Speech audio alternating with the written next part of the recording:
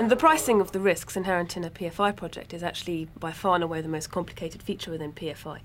Predominantly because you don't have any history, because if you take the case of a prison or you take the case of a hospital, you don't have 20, 25 years worth of history there that you can actually evaluate how likely it is that the activities within this kind of hospital or prison will change, and from that be able to price that risk up front.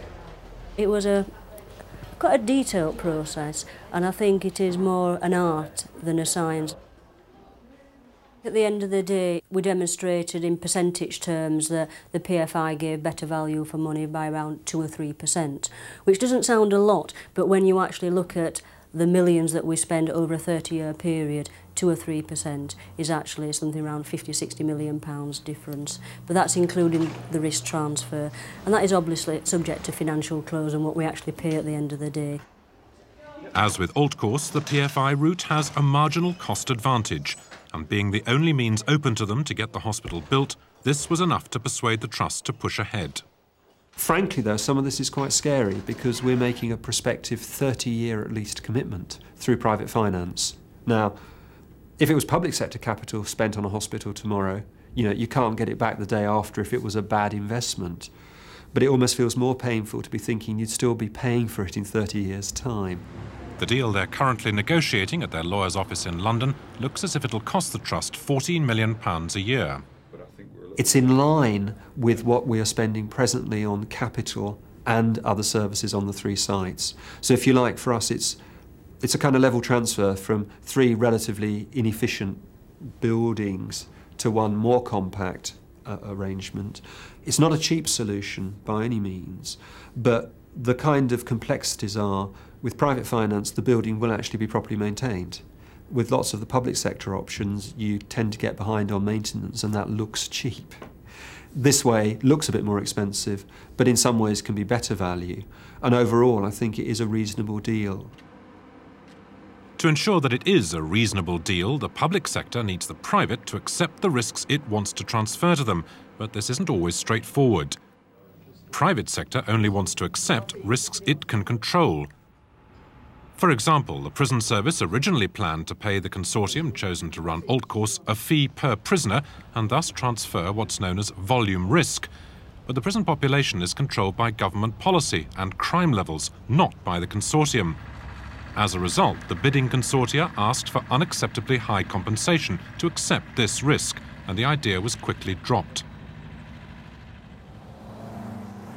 It's the banks that exert the strongest influence on the level of risk consortia take on, as they're the primary source of finance for PFI projects.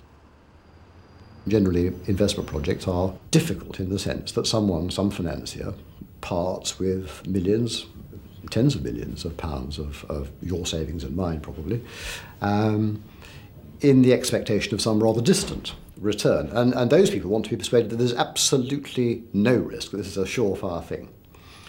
And so you have this almost catch-22, whereby the private sector wants to be told there's no risk, and the public sector insists on being told that there is some risk, and it's the same project. The bank Deutsche Morgan Grenfell is an advisor and lender to a number of PFI projects. Their project finance division is headed by Colin Berry. It's important to understand that the perspective of a bank lender in project financing is that he has exposure to certain risks, and he has downside, and if all goes well he gets paid. If things go wrong he may not be paid, but he does not share in the upside that the equity providers share in. So lenders get understandably very focused on and preoccupied with assessing risk. So how do PFI projects manage to satisfy both the public sector and the risk-averse financiers? To answer this, we need to look at how these deals are structured financially. And in the main, this has been along classic project finance lines. From a banking perspective, the thing that makes project financing different from normal corporate lending is that we are looking for the debt to be repaid only from the revenue or the proceeds of the individual project.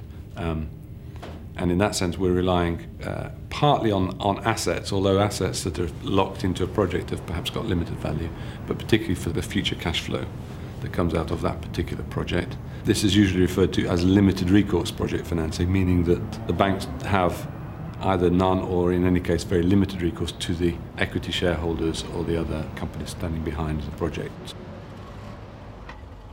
At Old Course, these companies are Tarmac plc and Group 4. They created a holding company to build, operate and own the prison, and it's this company which has been lent £95 million by the banks. Tarmac and Group 4 have themselves invested around £4 million each for their 50% equity stakes. As they stand to lose all of this if the business should fail, this money acts as a form of surety both to the banks and to the prison service.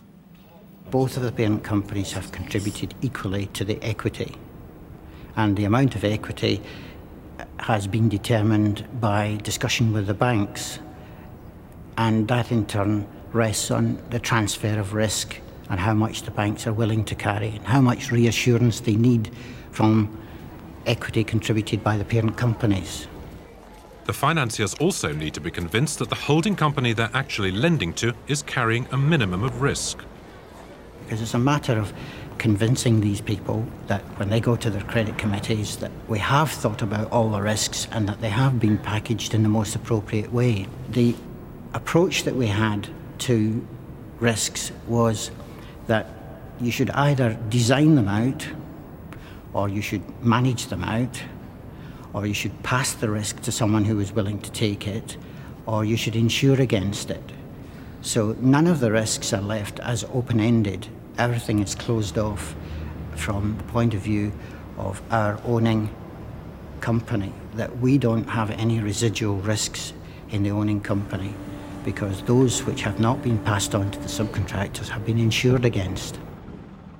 So at Old Course, the prison service transferred design, construction and operating risks to the holding company. The holding company then passed on the operating risk to Group 4's subsidiary, Prison and Court Services, whilst the design and build risk went to the construction arm of Tarmac, with any residual risk going to insurers. Thus, emptied of risk, the holding company becomes essentially a conduit for cash flows, receiving revenue from the prison service and paying it out to the operator, to the equity providers, and of course to the banks. In a narrow sense of bank providing debt to a project, we look very carefully at the cash flow availability to service the debt. So that the main preoccupation of banks in assessing a project is the adequacy and the certainty that cash flow will be available to service debt. The bank's cash flow concerns can have a significant impact on projects, and at Old Course this cash flow is the fee from the prison service, which is reduced if fewer than a certain number of prison cells are available for use.